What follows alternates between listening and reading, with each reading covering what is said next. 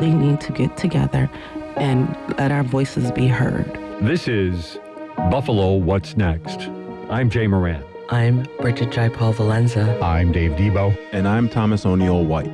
After May 14th, how can we afford not to talk about race? About education, about segregation, about humanity. Since the dawn of this nation, racial violence has existed. The way we have designed our society has a big hand in what occurred in that Tops Market. The suburban area, everywhere. We must work and teach our children. We need to make sure that we put more funding in our programs that help prevent gun violence and more money into art. If we're going to have some real healing, we've got to have space to tell some uncomfortable truths.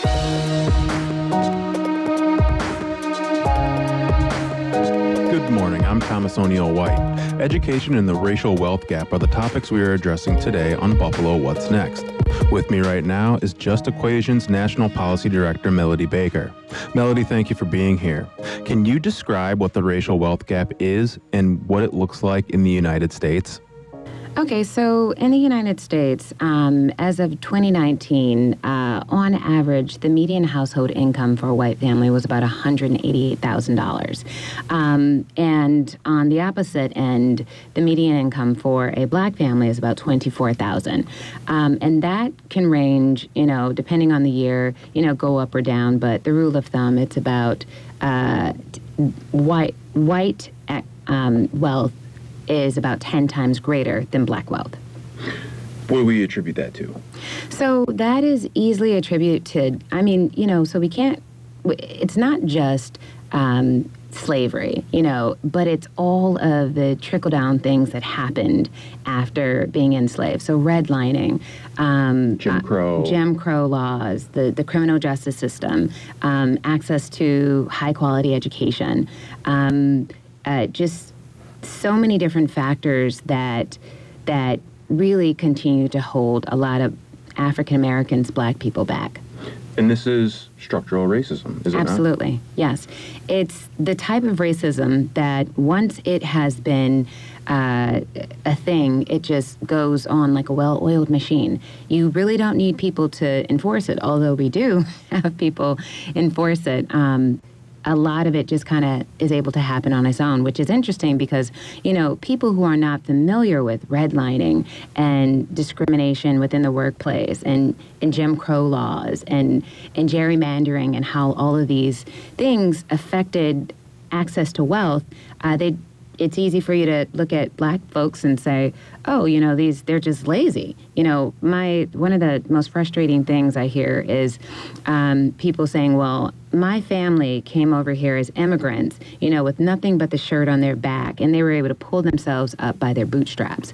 But the difference is they came over with arms welcomed, and they did not have the same stigma associated with black people that has, to this day, made it very, very difficult for black folks to advance. As a country, we talk about the access to the American dream, and that pursuit of happiness is an inalienable right. But yet, the one thing that we often leave out is how closely it's tied to wealth. Good point. You are making it a sticking point to talk about education. Mm-hmm. Absolutely. The importance of universal education. Can you talk a little bit more about that? Yes, and I also want to be careful because education is not a panacea. It is not the silver bullet. It is not going to fix racism in our society, access, or the wealth gap, completely, but it is something that will help. So part of my work as the National Policy Director is really to improve access to mathematics and high-quality education for underserved populations. And in this particular conversation, black students. We know that black students nationally, locally, statewide, they typically find themselves on the lowest indicator in terms of education success and educational outcomes. So it is an area that I've tried to focus on in order to close that gap. But if we just look at society, whether we're talking about ancient society or communities that do well, the one thing that they provide is, or the one thing that is promoted is access to universal, high-quality education. Everyone has access to the same education system.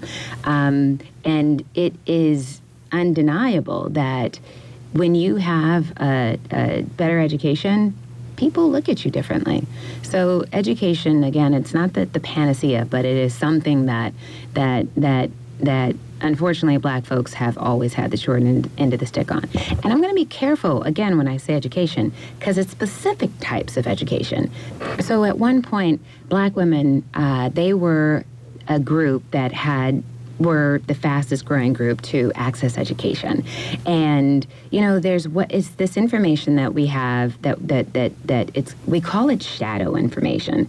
So it's like, I don't know if you've ever heard that phrase. I'm sure if you grew up in a Black home, you've heard Black people have to work twice as hard to get half as far. Mm-hmm. And a lot of that has to do with just like really not knowing how to navigate the educational world. So we've got more Black people, and specifically Black women, who are accessing education than ever. However, there are specific areas of education that has been inaccessible, and particularly mathematics. People have no idea how math, in and of itself, from pre-K all the way to college, has been stereotypically geared toward a specific group: white males, traditionally, and of course, we look stereotypically at Asians as being, really good in math. And just the idea and how we stereotype people, it makes young Black girls think that, oh, I'm not that good in math, and it's just something that is inherent. It's a biological thing that we just don't, think in terms of numbers. We're more creative, and we're more into language and not necessarily into math. But that one ideology is why we have an overwhelming number of Black women not pursuing STEM fields, because we know that math, in particular, is the pipeline into STEM, and STEM fields, on average, are going to offer 10 to 17% higher income than any other population. As a matter of fact, about a few years ago, in 2018, the U.S. Department of Labor, they came out with a statistic about STEM degrees, STEM jobs. In 10 years, or by 2029, STEM jobs are going to double in growth compared to all other industries, and that's health, education, all of these other industries, because STEM is our key to being able to keep up with an advanced global society, compete economically, compete in the digital world. In a time where there's a data revolution, we need people who are able to deal with large, massive amounts of data and effectively in order to advance us as a society. So how do we break down that barrier and get more African-American youth into these fields, into these STEM fields? Where does that start? So that's an excellent question.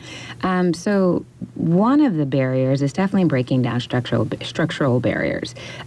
We need to broaden math pathways. So most people are familiar with the algebra to calculus pipeline. So typically in the 7th grade, 8th grade, depending on whether or not your teacher places you on the accelerated path, that determines whether or not you're able to make it into calculus by your senior year of high school. Did you do like accelerated math, and what was your math trajectory?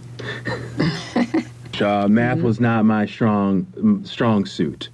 Yeah, so it's so interesting because when I compare, and so I'm finishing up my PhD in quantitative methods, when I compare the subject of math to like other subjects like English, language, arts, or history, math is the most black and white. People look at math and define it by being tethered to logic and reason. Math is sequential in nature, so it's essentially like following a recipe, per se. It's a formula.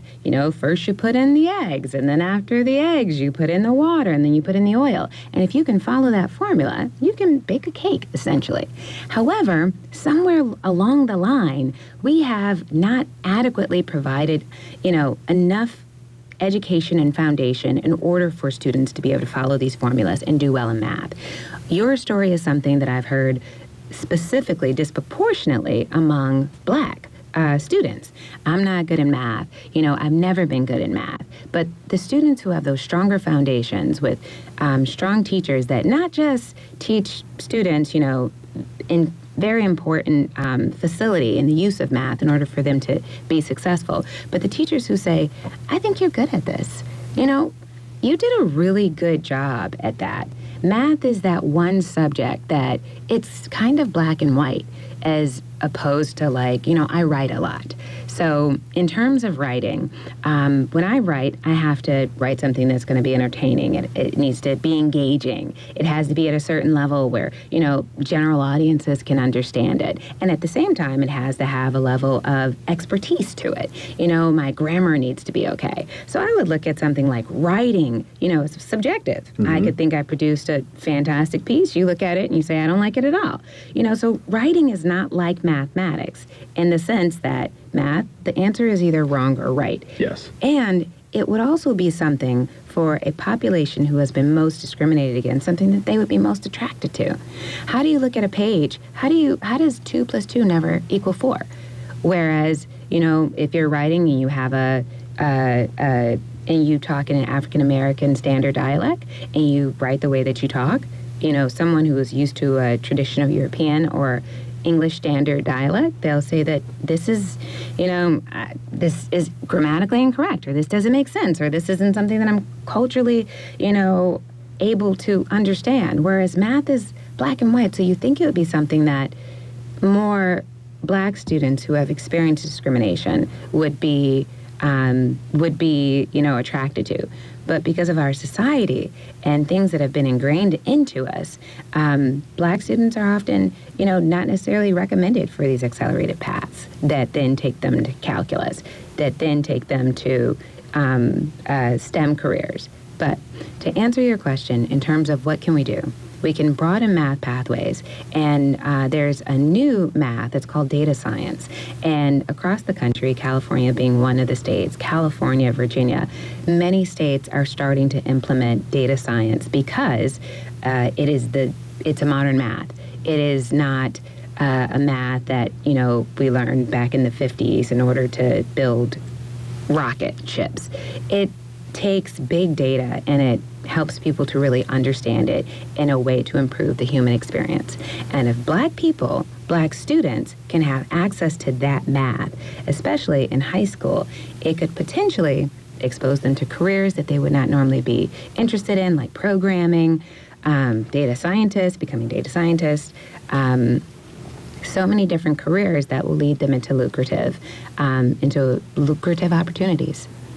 How do we integrate that into Buffalo Public Schools? Just thinking locally. Buffalo Public Schools, pretty underfunded. Mm-hmm. There's a lot of issues there. But how do we start at high school? This is a costly endeavor, right? To implement these programs. How do you see that happening, if it happens? So, number one, I deal a lot with policy. And the challenge in New York State and Buffalo in particular is this red tape. So there is a challenge, of course, with the Regents exam. Everyone talks about the Regents exam. And in order to have a course or a subject that is a viable subject that most students will take and essentially have teeth on it or has value, credibility, it has to be tied to a Regents exam. And the problem is that you then have to create a Regents exam. So that has to go through the Board of Regents in order for us to actually effectively broaden math pathways and start offering data science as, I hate to use the word alternative course because it sounds like, it's a lower. Pejorative. Right, mm-hmm. Exactly. But we have to have the state education department find a way to implement this and tie it to like a Regents exam or deal with Regents in and of itself. But we also have to look at the standards. Other states have done it very effectively. Like I mentioned earlier, Virginia, California, Oregon, because they look at data science as a way into the future. And honestly, if Buffalo does not address, these barriers and figure figure it out, navigate around Regents exams and, standards that we don't even have to address like computer science or quantitative reasoning courses, we will continue to be behind. So especially when we're trying to turn this city into some sort of a tech hub. Absolutely. Right? Absolutely. So it's imperative to get this ball rolling. Absolutely. You have to be able to align the education needs of big tech industries with the skills that they're developing in students. And if you don't do that, especially starting with math, you're really closing off access to a much more broader, much more robust economy. Now, what we can do in Buffalo, they're doing it in New York City. They're piloting data science, and there's courses like Course Kata and different programs, national pushes that are providing teacher support and professional development to teachers in order so that they can actually teach a data science course. But if people are not familiar with these modern math pathways, our kids end up being left behind. Shifting gears for a second, let's talk a little bit about yourself. Okay. How did you get into this? What? You're very passionate. You're very passionate about this. How did you get there? That is a great question. So I got there. So the interesting thing is that I did not actually learn how to read until I was in the third grade. Yes, I was I was the youngest of three girls. Both of my parents were independent contractors. My older sisters, they did well. And interestingly enough, I was a part of that group of kids in the 80s during the desegregation of schools, where federal force busing caused integration. So they built all of these schools. I went to Build Academy, and these magnet schools that were boasting new programs and, great subjects that students can take. My parents moved from Texas to Buffalo, New York, from a very rural community. They weren't very familiar, but they heard about these magnet schools. They're like, let's get into these magnet schools. My two older sisters, prior to this federal force busing, or the integration, this push, they attended black schools in our community and segregated black schools in our community. And I say that because, a lot of people look at segregated schools and they say, these are bad for students and students don't learn well in segregated environments. And I think integration is great. However, it's not that students don't learn well. It's access to resources have historically been withheld from communities of color and the most vulnerable populations. So it wasn't that the school was a lower school. It was that our playgrounds had monkey bars that were broken, that we received textbooks that were falling apart, that some of the facilities in these black communities didn't even work, like the lights. So it was access to resources. So when my parents said that they wanted us to go to Build Academy, it wasn't because there was anything wrong with those schools where we were at. It was the resources. As a matter of fact, my sisters had mostly black teachers who my parents went to church with. They saw them at the grocery stores. They got, a report from these teachers. My sister Britt, this is how Britt is doing, this is how Gigi is doing, and so forth. I was actually the first student to go to this brand new magnet school. And interestingly enough, because I did not have the best reading skills, no one figured it out until I was about in the second grade. My two older sisters, my parents always read to my sisters, but being the youngest, you hear all the stories. So I memorized all of the stories that my sister listened to or that my sisters read, so they had no idea that I couldn't read. Long story short, when you can't read at that young of an age, doesn't matter what other skills you had. I was really good in math. My dad is a carpenter. He was a master's carpenter. I was really good in math. But I got grouped with this very low-performing group back then, our class was called the Rumps, essentially. So received very low support, skills, all of these things. As a matter of fact, there was this one teacher who ended up teaching us. She was a teacher's aide, teaching us how to read. Our actual teacher went out on maternity leave, and she taught us how to read in the third grade. It happened to be a black woman who was just there to discipline us, just to keep us in line. But she taught us how to read, and it just completely opened up my eyes to education. And it showed me that small experience, or that experience that I had at a younger age, what could have happened if I just never had this black teacher's aide who took her lunches off to actually teach me how to read. And I realized at that point, especially once I got further into my college year or high school years, that education opens doors. You bring up an interesting point. You had a black teacher teach you how to read. Talk to me about the importance of having a black teacher growing up. Oh my God, having a black teacher is probably one of the most impactful things that can happen to any student. Just the research in and of itself says that if a student has a teacher that matches their race, they're in STEM 4 times more likely to complete a major in STEM and go on and do well. There's a huge gap in STEM careers and STEM majors among black people, but we've been able to demonstrate one black teacher can essentially turn that trajectory around. What black teachers offer is this indirect mentor or model per se that most white people have, and they don't even realize it. You know, a white male sitting in the classroom, the majority of the scientists and the people he sees on TV or in these tech, savvy careers, they're white. So he has this mentor that he sees that is, indirectly influencing who he is and who he's going to become. A black person, not so much. We have all of these black students or these black kids, if you ask the average black kid, male that is, what is he going to do? He's going to, maybe play basketball or maybe play football or maybe become an entertainer. That's because those are who their models are. That's all they see. That's all they see. So if they don't have non-official mentors in these spaces that they're seeing that they can identify with, it's very difficult for you to be able to see yourself in that path. In addition to that, black teachers, they have an advantage. They talk similarly. Children at a very young age, they end up having to learn how to code switch and know not to use the same language that they use in their home. To this day, there's nothing more comfortable to me than being in my own environment and using double negatives. Mm-hmm. I love that.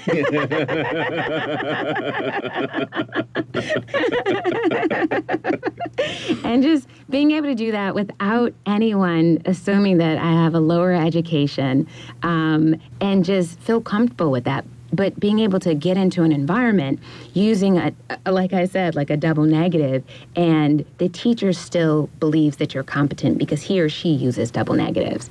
And I think I might have an advantage. My husband was a teacher. He's a principal now at Sweet Home. But his students all loved that when he taught social studies, history, he always taught it through the lens of a black educator. He infused black history, not as if it was separate from American history, but really talked about it and taught it in the sense that black history is American history.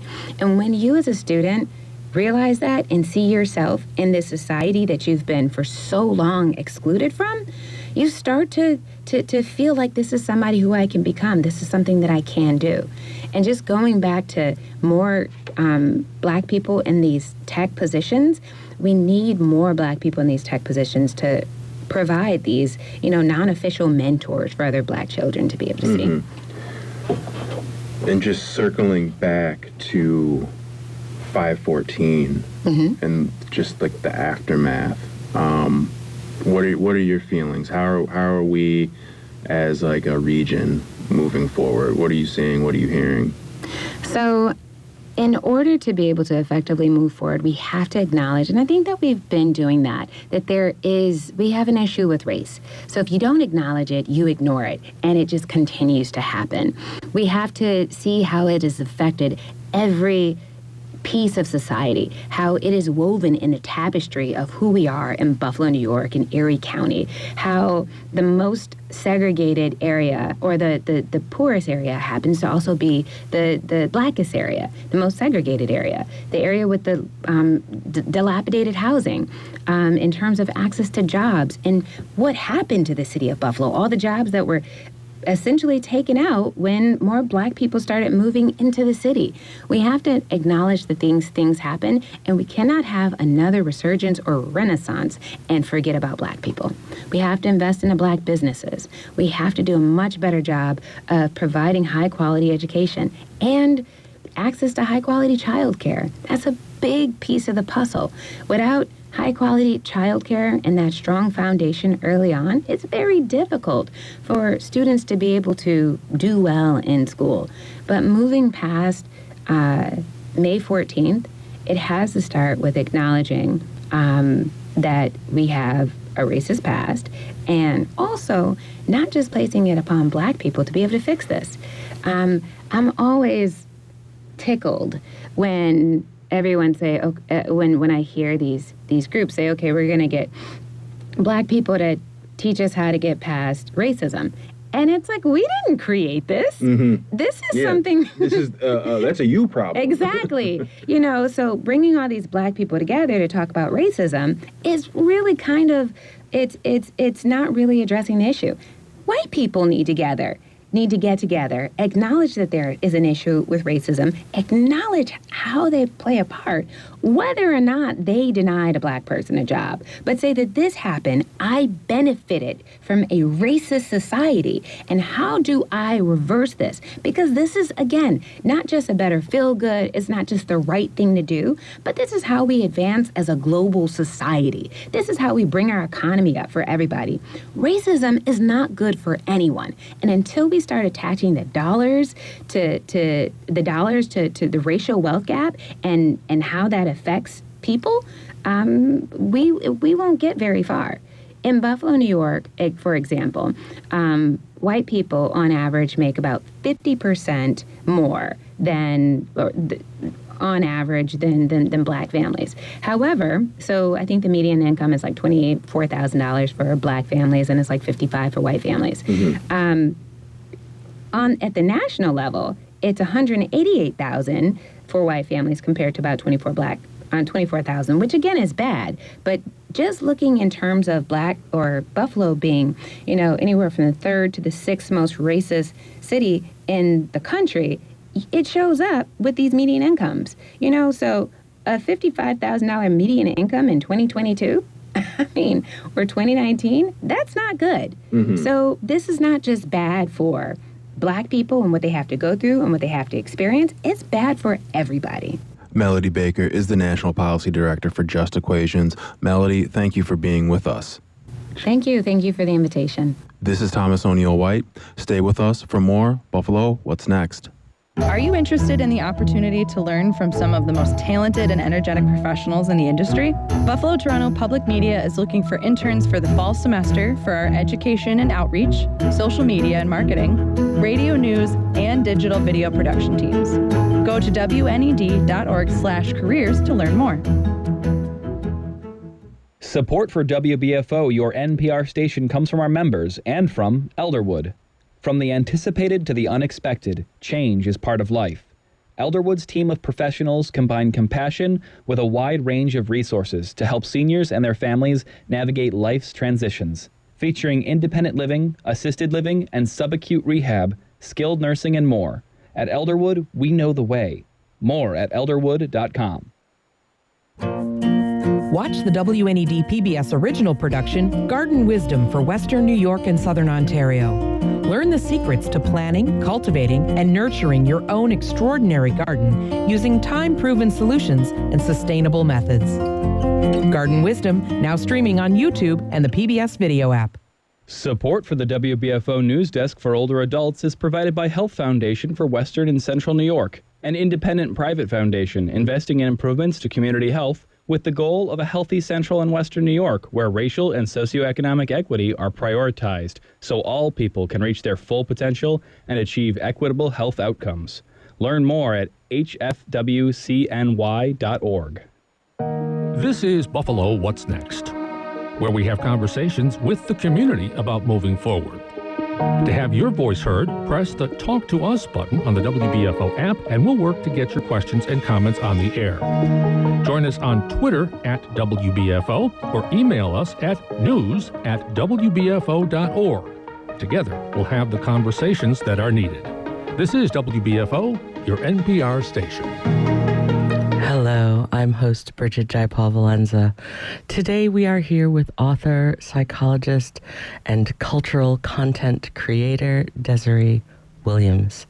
Desiree, thank you so much for joining us today. First, tell me, how are you doing? I'm doing really great, and I'm very, very excited to be here. This is my first time in a radio station.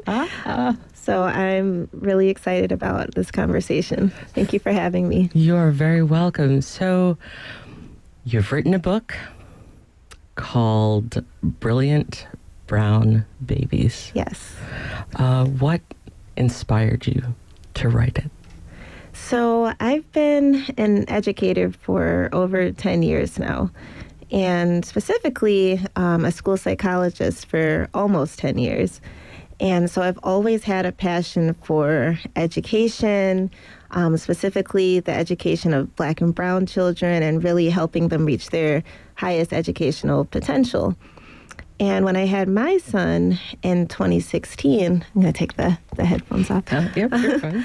When I had my son in 2016, that mission really became personal. And so from the time that he was born, I was really intentional about finding resources, specifically books for him that would, give him a sense of self-pride and self-worth and self-love and his Blackness.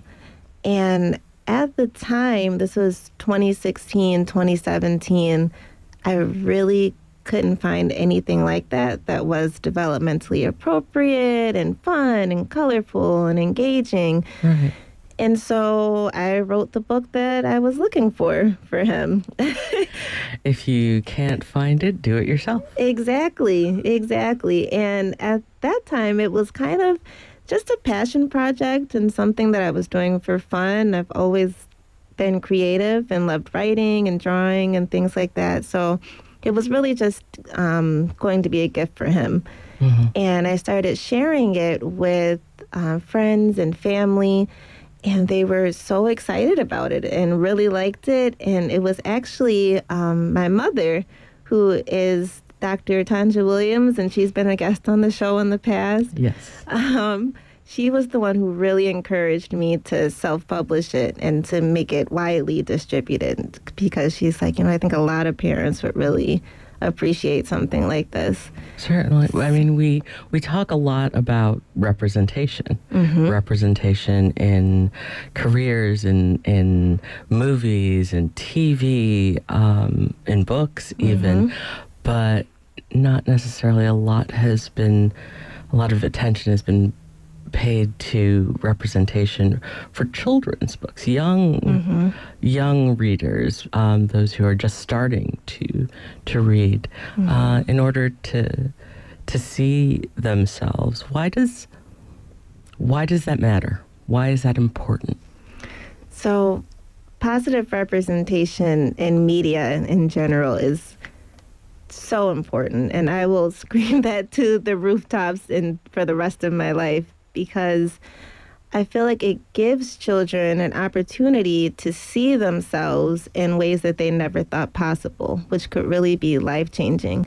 And books specifically are so special because out of all the medias, I think they're the most accessible. Mm-hmm. So not everyone has, access to television or the internet or movies, but I would dare to say everybody has access to books through libraries and schools and, roaming a bookstore and those kinds of things. And so books are really special in that way, and they can really be a mirror for children to see themselves in ways they never thought possible. And also a window for children to look in on people that look different from them and see what their lives and communities are like, which is, I think, really powerful and life-changing as well. So it's not necessarily always for little black or brown children.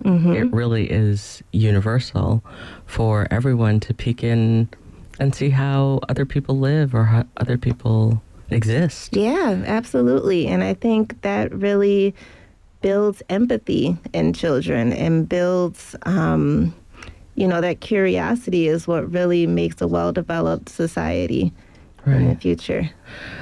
Trauma over current events affects everyone, certainly in different ways, but for children specifically, it's difficult, and it presents itself in manifests in odd ways because children often lack the words for the emotions that they might feel.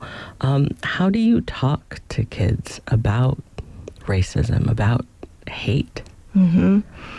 It really depends on their developmental stage. And I would say for young children, research has shown that they really see race as through color. So up until age 7, children see themselves as brown or white, and that blackness is really that social construct that's a little bit abstract for them to understand.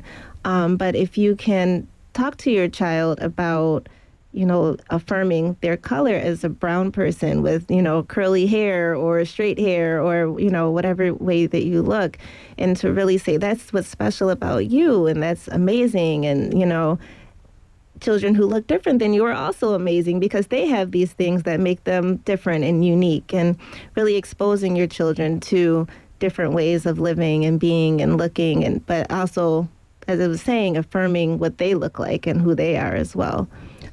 Your book does some of that, as well as teach and touch a little bit on history. You have some figures in your book who are wearing certain things, so children are being exposed to this. Is that, I'm assuming it's by design, so that parents can start to have conversations? Yes, absolutely. It was important for me to input those little bits of historical figures without overtly explaining them in that context, because the book is really a book of affirmations to make children feel proud. But you're right, to start those conversations of what does it mean? What does red, black, and green mean? Or why does that child have an X on his head? What does that X mean? And, that helps parents kind of start those conversations. Now, you have an event coming up. Yes.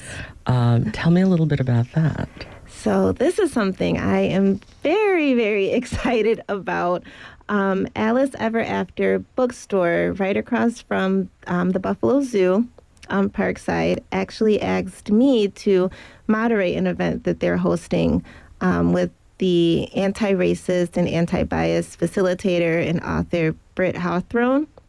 She wrote a book that is an anti-racist parenting guide for parents, and it offers discussion questions and worksheets and activities to help parents not only kind of self-assess their biases and any, racism that they may have inherently picked up, so that they can, further help their children. But also it offers, how to talk to your children about some of the things that we were talking about racism and hate and biases.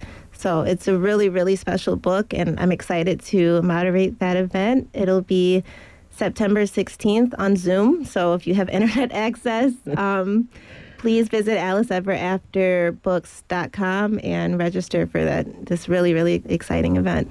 This is Buffalo What's Next. We're speaking with local author Desiree Williams about talking to kids about the positivity of their culture and inclusivity and other more sensitive, more difficult topics. How has your book been received by parents?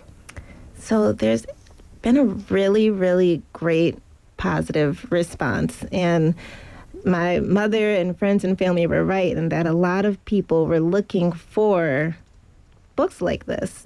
That I think, since 2017, there's been kind of a boom of diversity in media, in children's media specifically. But at the time that it came out, there were a lot of parents who were looking for those types of resources. So since Brilliant Brown Babies, I've self-published 2 additional books and a workbook that is affirming Black and brown children as well. And I have a social media platform that's grown to almost 3,000 followers of just like a community of parents and educators who are looking for those social emotional resources that look at that development through the lens of diversity and inclusion. So there's been a lot of discussion in school board meetings, in online platforms, on Twitter, about critical race theory, about teaching African and unfiltered African American history to students in school. It's caused quite an uproar. It seems to be a very divisive issue for a lot of people. There is concern that teaching critical race theory, teaching about Black and brown children, and teaching them their history, their unfiltered history, would cause white children to feel badly about themselves. What would you say to the parents who are against teaching this because they feel that you're going to make their kids feel badly about themselves? So, Black history is American history. It's everyone's history. And I think it's important to teach it in a way that is unfiltered in order to make sure that history doesn't repeat itself. What I would say for parents who are concerned about their children feeling shameful of things that their ancestors may have done is to, discuss those feelings of shame. Because if you're feeling shameful, then you don't identify with, some of those bad things that your ancestors have done. And that helps you propel change for the future.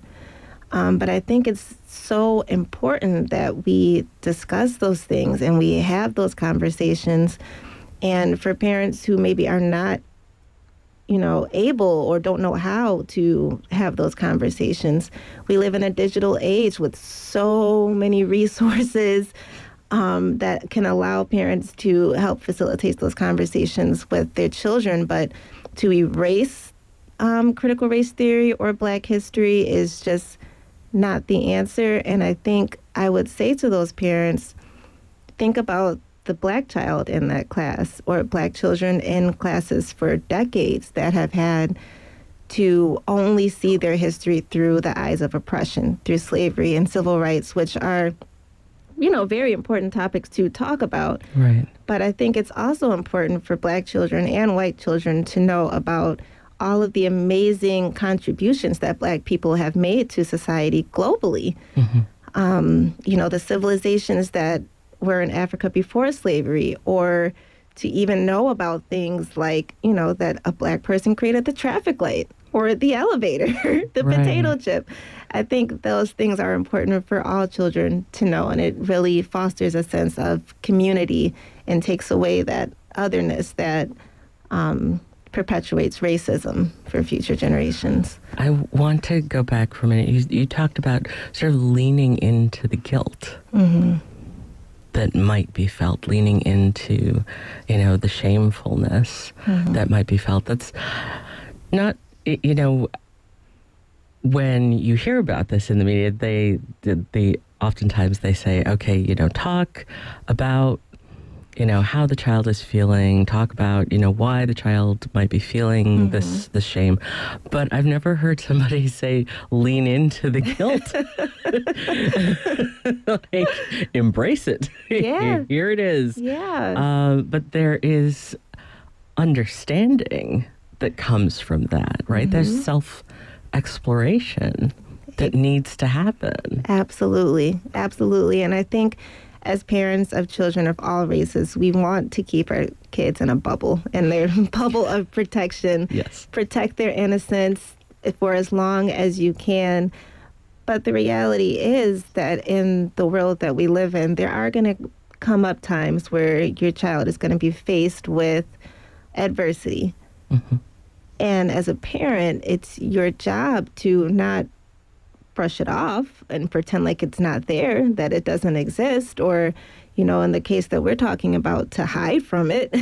Right. You know, I think it's important that we talk about those things. Why are you feeling like that? You know, let's really discuss it. And, you know, if as a parent you don't have the answers to, you know, address their feelings, that's okay too. Yeah. That's okay too. As a, you know, go and get your resources and seek out professional help. You know, reach out to your school mental health professionals, or, like I said, you know, we have the World Wide Web at our fingertips. Reach out and get those resources. But to just hide from that, I think, is detrimental to society as a whole.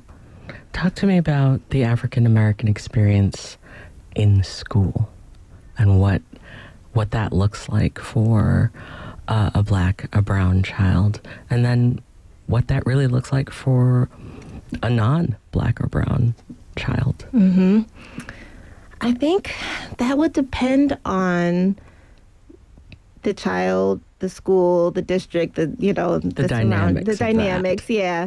Yeah. But in general, our Black children in schools, I think, historically have a distrust towards the school system because they aren't seeing themselves in the curriculum. I mean, until recently, you know, we've seen some progression, but until recently, we really haven't seen ourselves in the curriculum.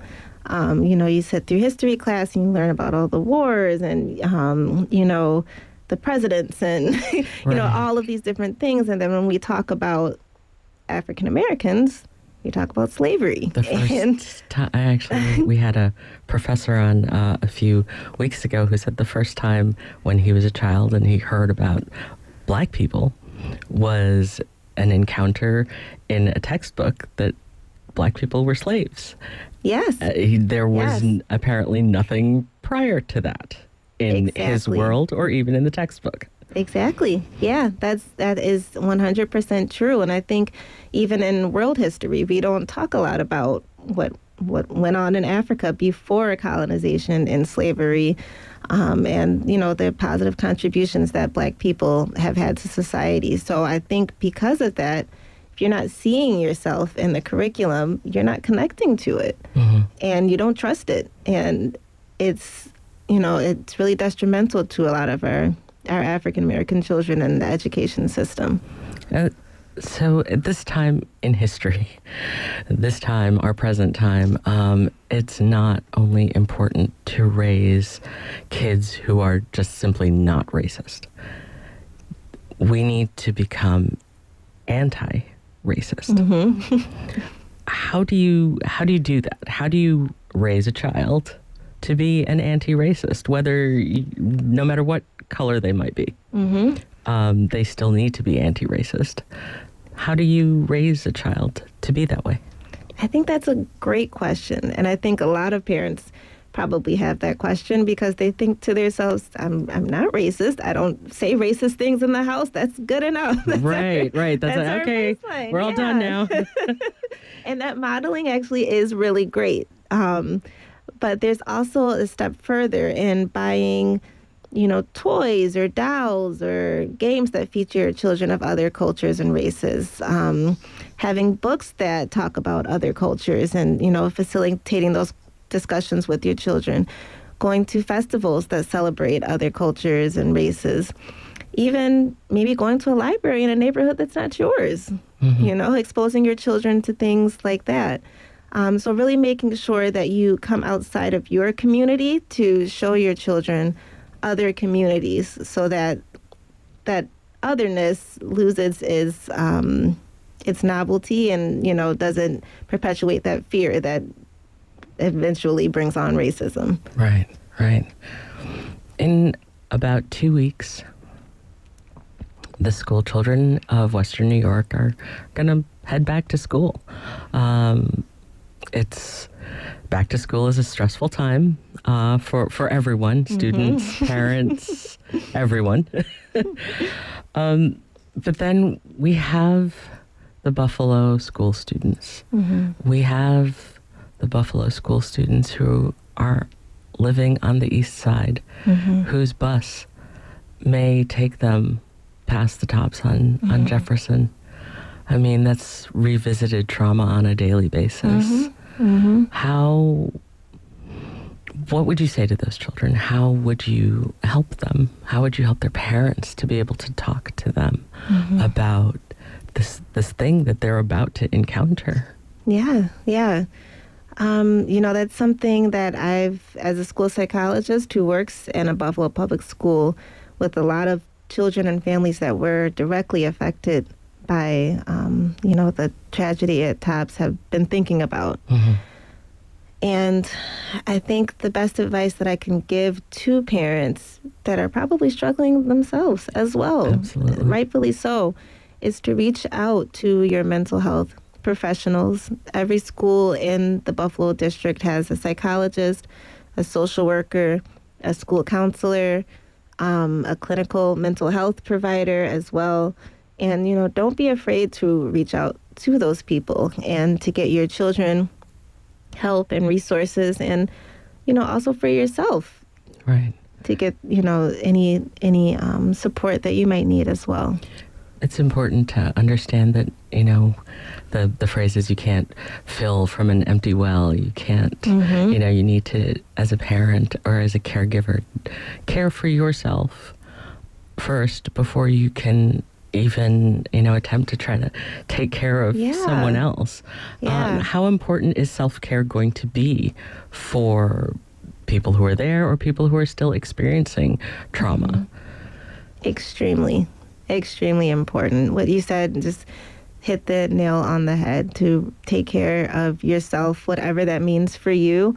If you're somebody who likes to take walks, if you like to do yoga, for a kid, it may be, I need that little bit of extra time snuggling with mom or, but I think that is so imperative in getting through, not past, but through what has tragically affected our community. Absolutely. How important is it for adults to make space for the feelings of a child, for their child's feelings? I know, we're busy, we have things to do, school's starting back up, so, now there's practices and dances and places to be. But if your child is struggling, or if you notice that they might not be interested in the things that they once were very active in, how do you start that conversation? How do you make that space for them?